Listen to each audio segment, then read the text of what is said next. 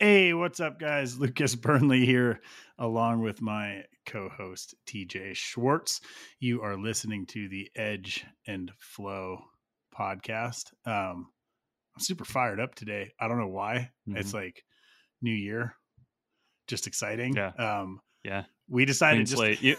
Go ahead. It's all in your head, but there is something about it. It really is, We man. humans are simple. Yeah, fresh starts. I think it's just human nature to look at cycles and be like, that was the end of something. This is the beginning of something. I am going to rip, and it's going to be awesome. We decided to take off this morning with literally no plan, right? Yep. We're just having a conversation. Yeah, basically sat down at the computer and launched. So yeah, crickets. What are you up to? What's your plan of attack you talked about this year? Oh man, how you're fired up. What are you doing like this week? Okay, we're at the end of the week. This week has basically been the final stages of the most recent Burnley production project, which is the SQD2. So I have been in full on quality control mode since before Christmas, actually, but we were out for a while. But basically just going through every single knife, and I have a little checklist of things that I go over, and I've been doing that, and I finished yesterday. That's awesome. So that's big. Yeah. Kind of get your like laser vision on and handle some knives and look for details. Yeah, it's a type of work that, well, you're doing a little bit more of it because of the numbers that you're doing, but I'm not used to and even you, you're not sitting down and looking at 500 of something. Not in a row. No. And so it's kind of nice because you can just get into a real flow with it. And I listen to a lot of audiobooks, and I kind of enjoy it, but I'm also very glad that it's done. Each one of these projects, I'm learning so much, because you're essentially dealing, you and I have been joking around a conversation with OPP, right? Other people's production. Yeah. So you are dealing with other people's production. And when you have 500 knives, you are seeing the strengths and weaknesses of a system.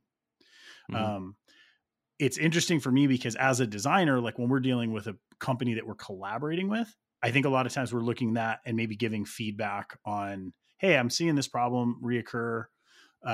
Is it something we can look at? But we're not seeing it in scale, right? Like we're not seeing, I do a Boker collab or a CRKT collab. I'm not seeing 500 knives and knowing like, oh, this is a reoccurring thing. When I do one of these projects for our brand, I see it. And there's a real balance point of like expectation versus reality, like what is achievable, right? Understanding the system. And then I'm best served by feedback that can improve my product, but can hopefully also improve the production system. And that, I think with these, like, as you see more makers doing like these small production projects, I think that that is something that a lot of people aren't taking into account. It's like, you look at it and you're like, hey, I'm going to pay my money. I'm going to design this knife. I'm going to have this company produce this knife. I'm going to get this knife. In a perfect world, that's how it works. Yeah. In a perfect world, it's just a conveyor belt with perfect knives coming off and press a few buttons. But yeah, we all know that's not the case. No matter how big, small, totally advanced, simple. I mean, it's an organic mechanism. Totally. Manufacturing. Yeah. Someone on their assembly line can be having a bad day. Yep. You know, that's right. So that's where, and then there's Monday knives and there's Friday Monday knives, Friday knives. Yeah. Like to say. End of batch knives, which is why at this point, I'm going through and QCing every piece, right? In an ideal world, as like a brand, there's a point that I could order knives, have them drop ship to a distributor, and feel completely confident that those knives meet our expectations. I'm not there yet. And no production project I've ever done has quite been there. So, well, it's good that you're putting that on yourself to do 100% QC. That brings a lot of value, right? Especially with the eye you have for your own work. I mean, it's your design. You make knives. Man, so. It is hard though, because you're balancing like probably essentially like some heavy OCD tendencies. And I am used to what I put on myself as an expectation when I'm building custom knives. Mm-hmm. there has to be some flex in there with production. It's not the same product. Yeah. It's not a sole source. It's not one person making it from start to finish. So you Yeah. learn, but in that you learn how to work within the system and how to design for the system, right? Process is the product. So Mm-hmm. understanding the process. Yesterday I was thinking about this. I don't know why this, like, it was a really accurate parallel for me. If you go get a tattoo, right, and you have like an image in your head, you are far better served by going to a tattoo artist who already does that style of work. Right. So if That's you go to exactly someone right. who's like, I do traditional Americana, and you're like, I want this, oh man, what do I want? A portrait? Yeah. Let's say a portrait. Yeah. I want this portrait of my mom. Mm-hmm. You probably just made a bad mistake. Yeah. Right. So production wise, I feel like it's a very similar process. Like if you can tie a model in with a company that is familiar with the type of work that you're doing, you're serving yourself and the company and your customer better at the end. Yeah, and that's one piece of advice I've given people. As a designer who some people, will send me direct messages or emails like, "Hey, I'm trying to get started in the industry. I downloaded Fusion. I designed a knife. Here's what it looks like. What do you think? How can I get it made?" Like that question, "How can I get it made?" That's kind of like the big one that we get. And I, I generally, give good input, show support and stuff. But a lot of times I'll tell people, I'll say, if you want to do this right, you won't design a knife until you already know how and who is making it. Right. Because that's paramount to what the design is. Right. And I would design a different knife for different companies for different reasons. And I would see what they're good at, what are they weak at, what's a price point that they are well branded to target, and those sorts of things. And so I like to caution new designers that it's not about just designing a knife that you can dream up and then just like plugging it into some existing manufacturing model. It's the other way around. Well, and there's a subtext there too, which is if you can't tell, like, or if you don't know what you just said, like what it means, that is actually like the first thing you have to learn. Like you have to learn how to see, right? Yeah. So if you can't see the difference between certain types of design languages, certain types of manufacturing principles or techniques, like that's actually, you're not there yet. Right. Yeah. Yep. Man. Yeah. One example, I'll just get specific, is like, so a full 3D contoured piece of material, right? You might model up this really fancy, like heavily organic contoured piece of material. There's a lot of ways that could be made that have different price implications. So like if you're designing an affordable knife, one way is it could be like stamped aluminum. So they do like cold forged aluminum to make any shape you want, and you can get like affordable prices. Like for example, on my Caligo design with CRKT. But if you didn't want aluminum, then it has to be 3D machined. Right. So it's like if you got into a situation where you didn't want to use aluminum, you wanted to use either steel or titanium or something, or composite. You got to be aware that flat with chamfers would have been a better choice for a certain price point. Right. But if you did 3D machined titanium, like you got to know what the price point is expected for that. So it's like manufacturing methods. You just got to have like kind of a index, like a Rolodex in your mind of like how this thing could be made and what price point you're targeting. And that's where you get into maybe I've talked about it on the podcast, but like the value proposition part of this is that like if your design requires an extensive amount of machining to do something that doesn't really bring value to the design, that if it was say flat and chamfered with a cool pattern, people would have liked it just as much, then that value that you're adding with the machining is kind of wasted, right, in a sense. And so it's like, what value do you want this knife to have to the customer? And then design it in a way that the manufacturing aligns with that, and what the customer expectation wants aligns with that. Caveat to that being a more production mindset. So you and I were just looking at the camo knife that Dimitri just did. That is a prime example of what you're talking about. Okay. He essentially took 3 different materials and machined them into a camo pattern and assembled a folder with those materials. It's like a puzzle. It's like a puzzle. And puzzle. it is so perfect because it's not garish. each of the shapes is like beautifully designed. Yeah. But that knife as a production knife would just be either it would be a totally like top shelf like flex for a company, Yeah. or it really wouldn't be feasible.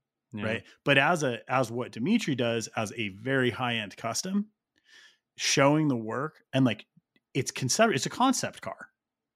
Yep. Man, it is so cool. And that's his value Right. proposition is he's going to put, X amount of hours into just having this camo pattern, and people are going to buy it because of that, because that's what that customer wants in a product.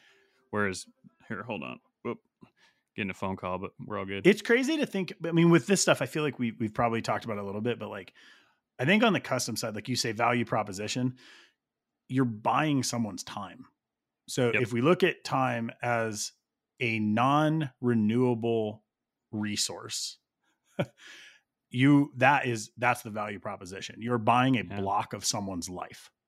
Yeah. That is crazy. It kind of sounds kind of dark, and like, well, in a way it almost is, right? I think there's another facet of that too, is like if you have the reputation that, certain makers have, where it's like you can't just call the maker and say, yeah, I want you to make me a knife and have it in a month, where it's like there's exclusivity. That's part of that value proposition, is like you're paying for, in addition to their time, kind of like the exclusive right to have that in your possession, which is not easy to come by. And so that's where you talk about like secondary market value proposition. But like, I just like thinking about what is the value in what I'm selling and where does it come from? And then how do you optimize? And you can optimize it, like we said, in a real ultra high end, one-off, crazy Sinkovich, out of this world folder, or it could be you're designing something you want to end up in Walmart. You know what I mean? Like it's the same kind of thing. Man, it's a really fun process. I don't know. I feel like this year is, I think one of the reasons I'm so excited about it is I actually see a bunch of problems created over the last couple of years in the industry. And I am kind of a glutton for punishment, I guess. And I'm excited to like find the opportunity in those. Yeah. Right. You feel the same way, kind of? Yeah, totally. It's going to be an interesting cycle. Oh, for sure. Right.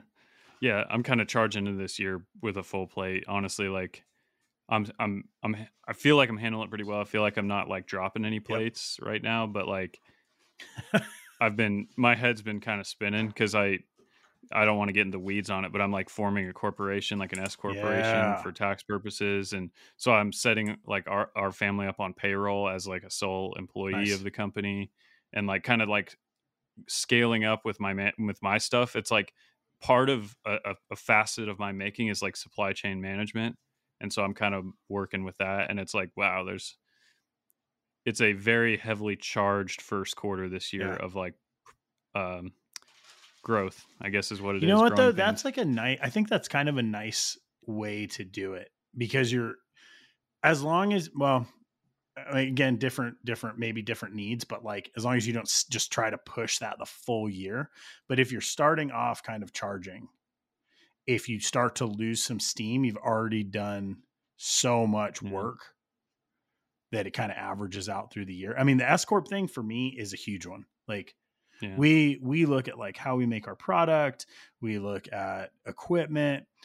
At a point, you start looking at your earnings as I think both. It's like a product and it's equipment. I mean, it's kind of everything. And so if you can make that work efficiently as well, I think that's a big boon for us. You know, that's for sure. I've been psyched on S Corp. Yeah, it sounds like, I mean, my accountant says absolutely do it. And the only reason last year I didn't do it is I bought so much equipment that I was able to get through the year in a way that was like, I wasn't going to be super tax liable. But this year I don't have a list of equipment to buy like I did last year. So it's like, I've got to be thinking January 1st, the IRS, just like our last podcast, got to think about that. Are you going to set up a SEP like out of the gate? A SEP? SEP IRA. Oh Yep. yeah, yeah, Okay. probably, yeah. So Mhm. even if just for you for habit, like if you're using like Wealthfront, right? So you can run a SEP in Wealthfront, and you basically can contribute 25% of your W-2 earnings. Okay. Um, if you don't know what that's going to be, although if you're setting up payroll, like you actually kind of do, you can just Yeah. dollar cost average and just start, even if you're Yeah. dropping $100 a month in there, at least you're in the river. Yeah. Yeah. Just exciting. No, that's yeah, that I like I said, I'm gonna sit down with my accountant because I have to get I didn't even have an LLC, so I had to form the Right. LLC, form like a bunch of licensing stuff. Like I've been basically waiting for paperwork and stuff, but I've got the time because I can form an. I don't want to get too much into Sure. the weeds, Sure. but I'm getting a collection of things ready to take to the accountant and then sit down and like this is the plan. This is how much I'm going to pay Yeah. myself. This is this that. So that, like I said, is what's kind of like clouding my mind is like I'm thinking of all that on the on the kind of fringes of thinking about, like I said, supply chain Yeah. management. Because one of the things that's happening is like if I said earlier on an episode that I'm working with Tactile Knife Company to do some bevel grinding for me. So what's changed hugely, and it's really changing the way I look at my business, is that I used to be able to order like one sheet of steel, which maybe is like 60 knives, and then kind of work through and kind of keep one sheet of steel or maybe two sheets coming and just kind of like a trickle, like just keep it moving. And then there's no single huge batch happening. It's sort of like a flow. But with the bevel grinding, the way that those machines run, it's just like any CNC or lathe or whatever, is like you kind of got to front load. Right. You kind of got to get a large batch together. And so it's like I'm like getting ready to like kind of pressure test my supply chain to like get a large batch through and then turn it into more of an inventory scenario Right. where they've already been machined, heat treated, and Right. ground. And so the hard part about that is I got to decide how many models I'm willing to inventory because that's a lot of money sitting on a shelf. And that's the question right now is like I've got all these models in mind, but if I'm trickling, but like before with one sheet at a time, I could launch 5 models and just keep one sheet at a time and just kind of keep it flowing. But now it's like, well, if I wanted to launch 5 models, that's a Man, these are lot of these are like the knives. biggest questions, right? Because this comes down to like the concept of more is more. Hmm. Okay. Scaling, a lot of times I think we look at scaling as like, oh, I'm going to scale this project or this business.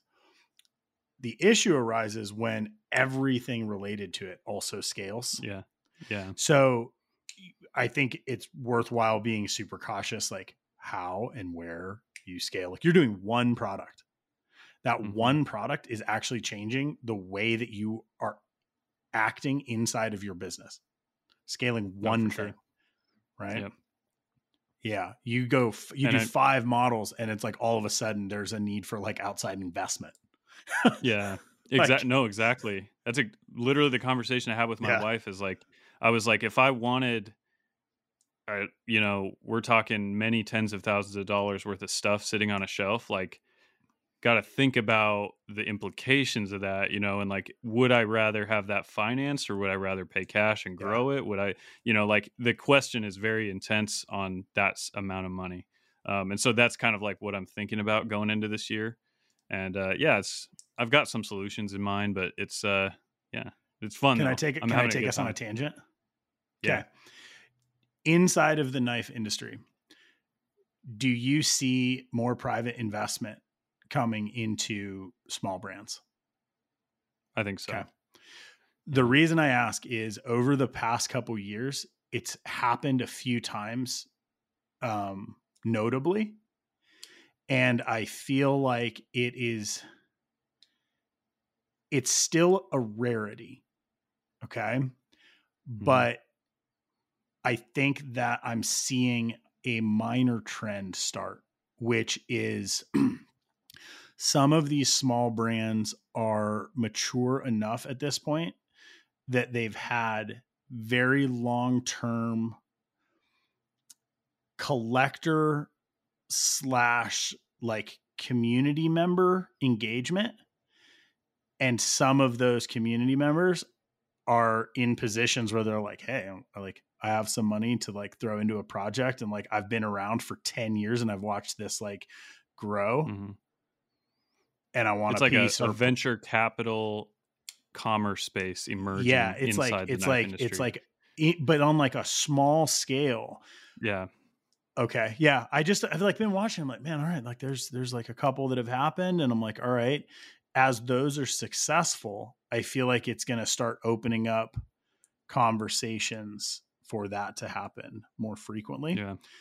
Yeah. No idea on how it'll work out, but it was just kind of a Yeah. gut feeling that I had. No, that's exactly what's on my plate. Huh. Like I said, is that concept of, do I, get a leg up and like really go for boom growth Right. with like some outside reinforcement, or keep it, one thing at a time, kind of slow, bootstrap it, as like John Saunders would say. Yep. And it's just a hard question, because it's like, capital infusion, like it can be a blessing and a curse. It's like, it's something to be, it's like fire. It can burn you, it can cook for Sure. you, it can take you up and down, I have and it's kind of no problem with taking loans. I have no problem with capital injections. I have a hard time with giving up ownership. oh yeah, that's not Like something I'd that's be something interested that's in. not on the Yeah. table. Yeah. I think I've recommended for you like doing like Shopify loans, stuff like that. Like there's some really, or Yeah. like QuickBooks has like small business loans that are really interesting. Yeah. I wouldn't be interested in a silent partner. I'll say that. You wouldn't, Like yeah, if I ever had a brand, Yep. probably not Schwartz knives, but Right. if I ever like wanted a brand, like I could see a partnership happening. Yep. But to just have like a cash based ownership, that's just purely monetary, like I think it just would become ripe for conflict, maybe. Well, the silent thing is for a sole operator, it's not something that is helpful.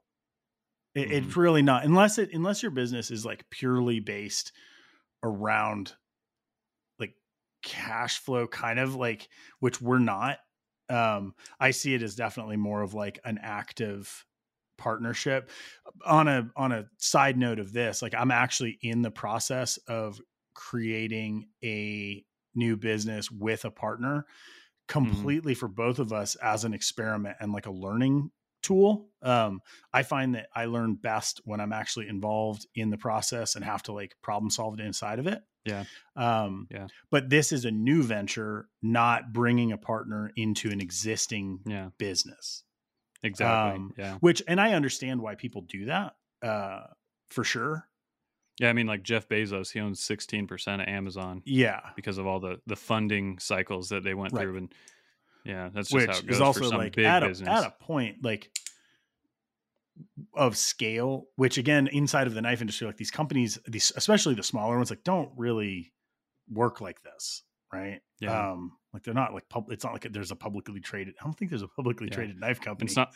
You're not looking for like $15 billion for some exploratory project. Yeah. Like $1 million injection would be like a bunch of projects. Yeah. Right. Yeah. But still, for like us little guys, that's not getting past that point. That's tough. So I don't know, just something that's kind of been like rolling around on my mind. I'm like watching things happen and seeing these brands grow. And like, there's a point where there's a divide that is very hard to bridge for growth, I think. And the phrase John Saunders says is growth eats cash for breakfast. And it's very true. It's like every time you try to jump from your current plane up to the next plane, it just cash just burns all around you, like on that upward move. Yeah. And then you can kind of stabilize at a new level. And for me, it's like, again, you talk about Jeff Bezos, like he talks about going 25 years without making money. Right. I mean, and it's hard to believe, but like I believe that was true. Yeah. And it's like, well, you can continue to jump vertical planes and like climb and never make money. I'm not really interested in growing like indefinitely like that. It's like, which plane do you decide is where you want to live? Well, and that's growth at what cost, right? Because there's it works for certain personality types. Like our business has grown and our quality of life has gotten better. there's areas where sure, I could have like made certain decisions that like might have been like a really long-term play. I'm like pragmatic about it too. And I'm like, you have to plan for tomorrow, but like, you're not guaranteed 10 years from now. Yeah. So I'm not willing to make decisions that are like the payout is lottery payout in a decade. Yeah. You know, Yeah. I'd rather just make like small moves and Mm-hmm. hopefully end up like somewhere near that. Yeah. I don't know. This is like pretty heady kind of. It's like very abstract, especially for the types like, of businesses. We're not trying to rule the world. Like, we're not trying to be Elon Musk here. Exactly. I mean, I'm not. No, me either. That's not my goal. Same. But I think that plays into it, right? Yeah. Because if you are, that's where those like moonshots like come into play. Because that's the only way that you're like, and get that I big. admire that. When it, like I in no way, the fact that I am not looking to be Elon Musk in no way makes me look down on that mindset. I think that is an awesome mindset. Like, honestly, it's, if you're going for the moon, like you're willing to put 30 years of your life into a growth cycle, that's pretty cool, because there's so many things that would never have happened without that mindset. And I appreciate it 100%. I just, big revolutionary changes. Yeah. Man, I don't know. But here, let me ask you this. This is another little facet of what I'm kind of wrestling with this year, is like, it's funny, as I grow, like with my shop output, it's like every time I solve a bottleneck by buying like a piece of equipment, then the next bottleneck becomes obvious. And then it's like, how many bottlenecks do you solve before you finally find a bottleneck that you can just live with? And that's like the final bottleneck. Right. Does that make sense? Because right now I've got the spindles. I've got the, I just bought a tumbler that I'm picking up like in a week, and that should solve that bottleneck for me, because that probably became the new bottleneck. What did you end up going with? Just let me digress into that. It's a Mr. Deber 3 cubic foot, and it's cool. It's check in a few months and see how it's doing for you. Yeah, I'll let you know. It's I bought one. They actually had it in stock local, which is crazy. That's amazing. And so I just bought it, like literally physically went in there and looked at it and bought it like a 4-wheeler. I need to come out and hang out with you, and we do like, I don't know, like go look equipment shopping in Boise or something. Point. Even if you go to all the knife manufacturers and look at, but yeah, back I bought on track. The only thing is I had to wait on the media, so I didn't want to pick it up and do all that until the media arrived, because it was a special thing. Doesn't do any good. But the as soon as I had the tumbler, I was like, well, now the sandblaster has to keep up with the tumbler, which is fine. The blaster, I can do it, but now my compressor suddenly became in question. And so I was like, well, I didn't even think about so the final bottleneck I think I can solve in my current shop that involves like a equipment purchase is a screw compressor. And after that, I really am tapped out for space, and whatever bottleneck emerges after that is probably just going to be it for this shop. And so that is where, I'm shopping for a 5-horse screw compressor. Kaiser Air Tower 5C. So, I want one. I don't know. Just don't mess with it. Here's my thought though, is like my space is so limited that here's my little idea. Okay. So the actual compressor on a screw compressor is really small.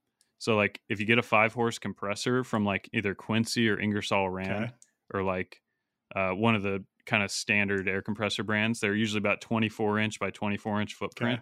It's like a cube. But they usually mount it on the tank, right? And so the tank sits horizontal. I can't fit a horizontal tank. Right. It's just way too big. My idea is I'm going to put my current compressor, which is a big enough tank, 60-gallon, put it outside, and then only have the compressor inside because it needs to be.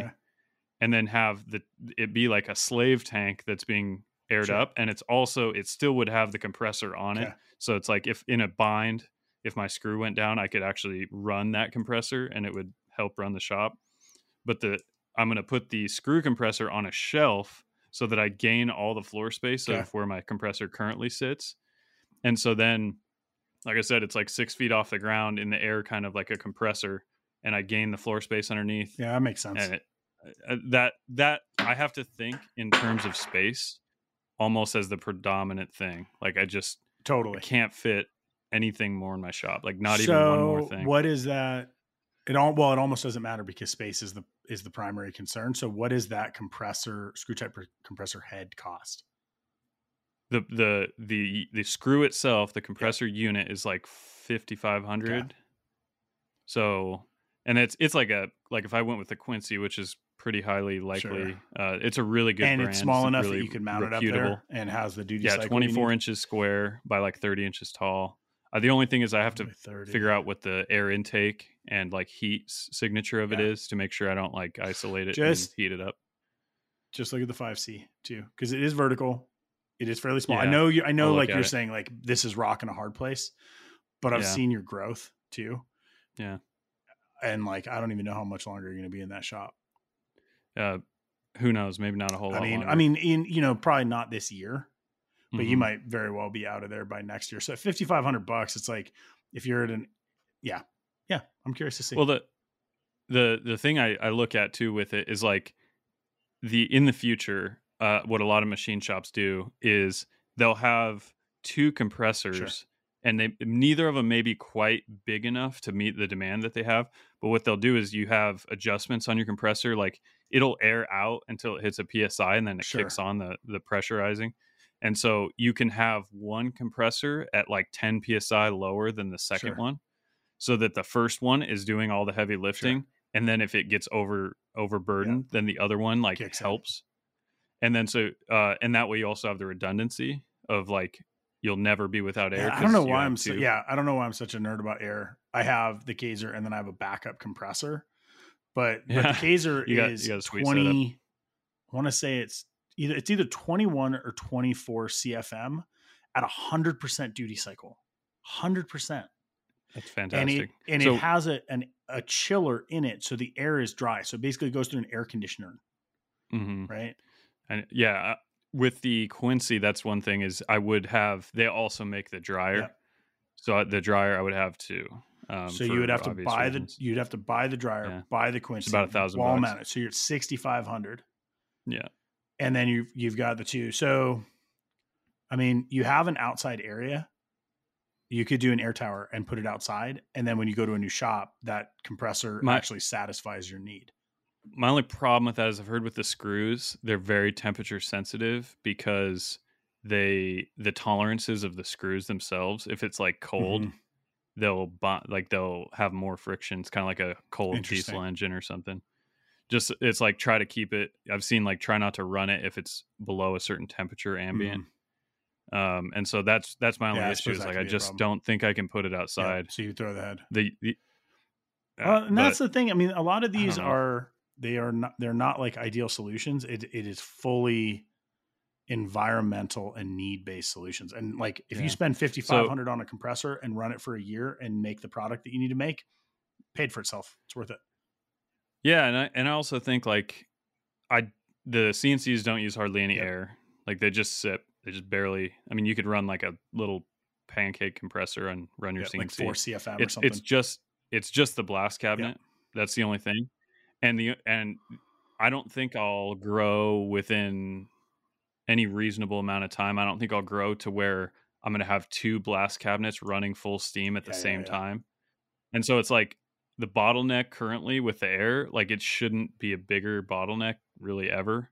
Because if it's like, you may have to spend more hours on the blaster, but as long as the CFM can run it, it's just more hours of running. I mean, but if I ever had two employees running two cabinets, then yeah, the air would be a big And the problem. But CNC's running and yeah. yeah, but I just don't see having two cabinets with two guys blasting. Like I don't think I'm going to be Yeah. there.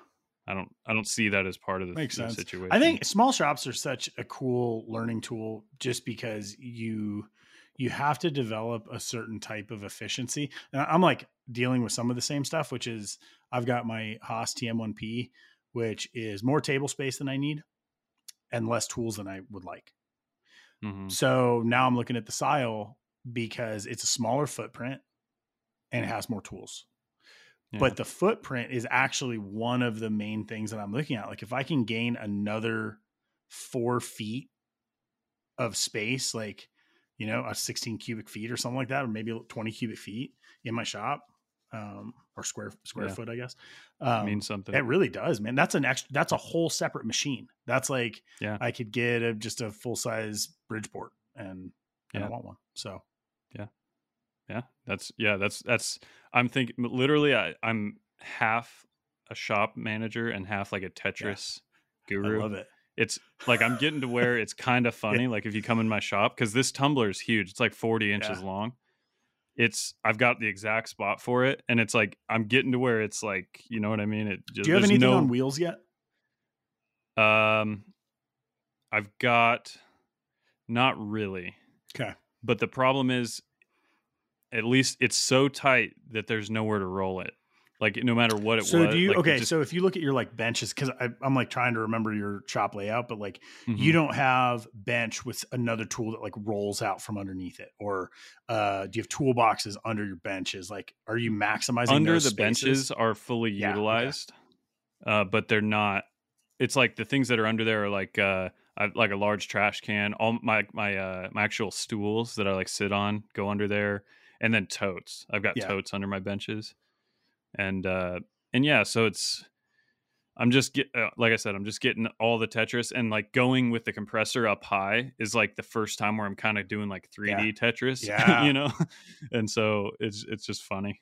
Next, it's going to be like drop down things. Yeah, I know, right? I love it, man. I would be psyched to see a book on just shop organization from this standpoint, because they exist. Like woodworkers, y'all are lucky. There's a bunch. There's like so many like garage woodworking shop. Like there's these beautiful books that show this like great organization. Like knife making, tool making. It doesn't really. I don't think it exists the same way. But there's a lot of cool solutions. We've talked about Bob T in the past. Like he's a great example. It's like he's always, as long as I've known him, been in fairly small shops, but they are just so well organized and thought out. It's like fully featured. When I gotta say, dude, I love my shop. Like I go out there, I'm so happy with it. Like I'm really happy with it. It's like my mental picture is not desiring more space. Like I almost have fun with like the Tetris part of it. And so I really like it. And do you have wall cabinets? It's limiting. Like up above? I have shelves that are about like 30 inches. It's like a 9.5 foot ceiling. And so I've got shelves that run like 2 of the walls, like the whole length of the shop, that are up high, like above head height, that are full of like totes, because that's where basically my wife and I kind of made a deal. Cause like my shop was kind of like a normal garage before I bought the Tormach. And I was like, okay, we got to make a deal. We got to put everything that's not shop related on these shelves. This is what we have. And so she kind of organized and was like, we got to get rid of this. So it got like reduced down to like, this is where our Christmas ornaments go, blah, blah, blah. And that's all up high. So like anything above eye level for me is like, that's not the shop. Right. You know, that's just garage stuff. We do it like a storage space. I mean, we've got one too. Got one too. And it's like, is it a business expense? Yep. Yeah. See, I mean, it's like, it's just, I don't know. It may be debatable, but like in my mind, my shop displaced this stuff. And so ours is mostly business stuff. Like, but I just realized, small spaces. The next one for me will be wall cabinets. So I don't like to do any cabinet that would take up bench space. Right. So like everything for me should be table height with storage below and above. Storage can be either for something that is a piece of equipment that can roll out, or some type of toolbox. I just think that there's a modular aspect that allows you to really increase your functionality based on the tools that you don't need all the time. Like it's so easy just to like put all the tools up on a bench and just leave them there. But I don't like clutter, and it starts to waste actual usable space. So, well, one thing I got to figure out, maybe you've seen something like this. So I'm starting to accumulate pallets for the machine. So it's Pearson pallets and Saunders Machine Works pallets. Luckily they're all the same dimension in the Y direction. So they're like, I think it's 12 inches. No, they're not that big. Maybe it's 8. I don't remember. But anyway, I need to make some kind of rack Yep. to store them because they can't be dinged or Baker's damaged or rack. like a baker's Yep. rack. Something Good like a point. baker's rack that's on Because wheels that rolls yeah. under one of your benches. Well, I was telling my wife, I was like, what can I Google that has that sort of form Yep. factor? And baker's rack didn't come to mind. Yep. So that's a good And then you point. can I need to adjust look into that. if you do like you could even do it out of 80/20 or something. Yeah. But you could have it to where if you had like, I don't know if your fixtures have height to them, but like Like 3 inches or something, 4 inches probably, yeah. right? Yeah. You could do it to where if you had a 2 6-inch inches. one or something. I mean, Yeah. but yeah, if you had Well, I was a 3-inch or a 3-foot tall rack on wheels where your fixture slid in yeah. and you only need 2.5 inches, that's the majority of your Yeah. fixtures right there. Like a giant Yep. VCR cassette stack. Yep. I'm struggling Yeah. with tooling arms for my grinders. Oh yeah. Which I have a problem with that man, too. because I have so many, just for different like Moen platens and Small like wheel. small wheels Yeah. and like slack platens and all this like weird stuff that like I use very infrequently, but they're cumbersome. They're like heavy, and I haven't figured out like, all right, Yeah. what is it that I'm thinking some kind of wall mount. Yeah. Like lately That's smart. I'm really into If this you, idea of, have you ever seen like in a kitchen where they like say you have like a mixer and it's inside of a cabinet, but it's on like a cammed table? oh yeah, my parents have one of Okay. those. The thing's awesome. So Yeah. I'm trying to think about things like that in the shop. So like say I've got pretty tall ceilings, like 10 foot. So say I had Mhm. in my grinding room on one section of the wall, essentially a tooling arm rack that slid up the wall and just had like some kind of like ballast, or Yeah. like gas Like a cylinder or garage something. Yeah, door kind of type like spring. and just go when it's out of the way, it just goes chunk and is up at the ceiling. Dude, if you come up with a cool solution for that, you got to I tell know. me. Because I don't have very many attachments because I don't do a whole lot of grinding, but I've got like 3 attachments Yeah. that are floating around, Yeah, I've and probably got I've just been 12, shelving them. like Yeah. on the short end. The other thing is, I always cringe when I set the rubber wheel on a surface because I'm like, I feel like if it's going to sit there a long time, if there's like a little bit of pressure on one spot on the wheel, is it going to like bulge it or put a flat spot on Right. it or something? So Yeah, I'm you always like never like weary lay of, them on the rubber. yeah. There's that scale thing coming back in, right? Which is like, on one hand, it actually, if someone could just come make all this stuff and I could just be a huge nerd and like optimize the Mhm. workspace, Mhm. I would be psyched. Yeah. It's hard. How do Like you, a shop well, floor how do you, specialist. like I built a forge cart for my forge, as is in the name, a while Mhm. back. And it was delightful. I just really enjoyed it. I didn't take it all the way to finish, but I got it to where it's on wheels and I can put my forge on it. But that's work time. Mhm. So how do you, when you're busy, like how do you allocate that time? What do you consider that time? Do you do it in blocks? Do you do it like, So I I don't know if it's the way I always want to do it, but because I had so much of that this year with all the new stuff and all the new shop up improvements, it was Saturdays. Like yeah, honestly, it was I didn't work hardly any Saturdays that I was actually making yeah, product. But like I would talk to my wife and say, this month I probably got to work a yeah, Saturday because I need to get the garage door framed right, in or whatever. And I would just knock off a Saturday and yeah, like get a big job done. And I don't know if I want to. Well, the nice thing is that type of project for me is definitely waning. I'm not right. seeing so much work ahead And of it's me, but cyclical as like the boys are getting older. I'm trying to do that less. So like I've always said, like the week is in the business, Saturdays are on the business. So like if I'm yeah, working Saturday, it is organization, it's like fabbing, stuff like that. yeah, But at yeah, this point, I think too, you and I are both in a really sweet spot as far as the age of our kids, because hmm, they need us, but they don't need like, you don't have little league games yet, or yeah, like dance recitals, or whatever it is that is like a reoccurring, hmm. hobby on their, or like, after school activity or whatever on their side. And as they get older, that's really gonna, I think, start to come in more and more. I got a funny little Lay it thing. on me. Delta was in the shop with me the other day. She's starting to spend more and more time out there with her. She puts her headphones on because I have my compressor, and so that's another reason I want the screw is so that my kids can spend more time out there. But anyway, she's sitting. I'm like, I don't know. She just sit right here at this bench on the stool. Like I looked around, like there's nothing she can really break or like cut herself. And I looked back after I messed around with something else, and I had 2 big bins of black and brass eyelets, and she had mixed them all together. And I was like, nice. Yep. It was really funny. I was like, I was like, she could play with those. Like she'll probably just like, I don't know, dink around, and then she's just like over there digging. It's so good. I had Bo started jujitsu again last night. So like he started when he was 4, like kind of was tired after school, like really squiddly, like would lay on the ground and roll around. And lately he's been asking for it again. So Maddie took him to jujitsu. I picked Winston up from school. We're walking back from school. He sees a shop. He's like, work shop. We're one work in the shop. And I'm like, all right. It's so funny how they interact with it differently. Bo loves to come out here. He wants to go sit at my drawing table and he wants to draw knives. Winston wants to be fully down in the shop, wants to know what all the machines are, want like give me that welder, I'm gonna bead. Yeah. So we sat at my fixturing table. I'll have to post on Instagram because it's pretty cute, but we have like I forget what they're called, but it's like expanded metal, like little tractor kit. You put it together with screws and nuts.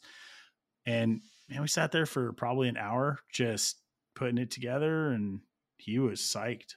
So that's awesome. It's as like I see these videos of like shop folk being like, it is the best thing in the world to have your kid in the shop, and like it is, but it's also stressful because it's look, we make knives. Yeah. Like we're not making furniture. Yeah, I mean, there's things that are dangerous. It's active. Yeah. There's things that like he's just like reaching up on top of tables. And so at this point, I'm like, he's only 2.5. So I'm trying to basically just like, okay, look, like when you're in this space, like we are interacting like a little bit differently. And like, here's where you and I work and here's what we're working on. Basically like trying to teach the concept of like the shop ultimately is for work. It's like when you're welcome to be out here, but we're going to be working. It's not just like unsupervised, like dink around like rompus. It's not a playroom. Yeah, not a playroom. The rainbow room. Yeah. I don't know if that's like the right or wrong way to do it, but it's important. That. And I think with kids at this point, I'm really trying to figure out like what, like of my skill sets, like what I can give them of a positive nature, like hopefully avoid as much trauma as possible and like give them as many just like intuited abilities. So I don't know. It's fun though. I think there's a lot of value in just letting them be around, like, cause they'll know what you do too. Right. There's a lot of kids that don't know what their parents do for a living. Yeah. I think that's kind of a cool connection. Yeah. I grew up in a leather shop, which has a few sharp pointy things laying around, but like I actually could kind of, it's a very quiet, like my dad listened to Mozart and like Beethoven when I was a kid. So it's like that kind of shop versus my shop, which is like, you need to block out the angry noises. But I mean, like my sister cut herself pretty good one time with a leather knife on accident. And there's a few little things, but growing up in a shop, like you just kind of got to learn a few things. I think it's good. There's so much like common sense, but like also like meeting them where they're at and giving them, like, I'm trying to figure it out now of like, what can I let them do or what can I include them in? We had like a big batch of rain dry patches a while back, and it was great, man.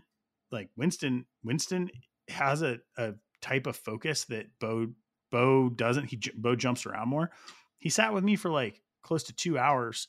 I would like QC the patch, burn the edge, hand it to him. He'd put 2 of them in a bag, and we just did that. And I was like, all right, that's like, he loved it. It actually helped me.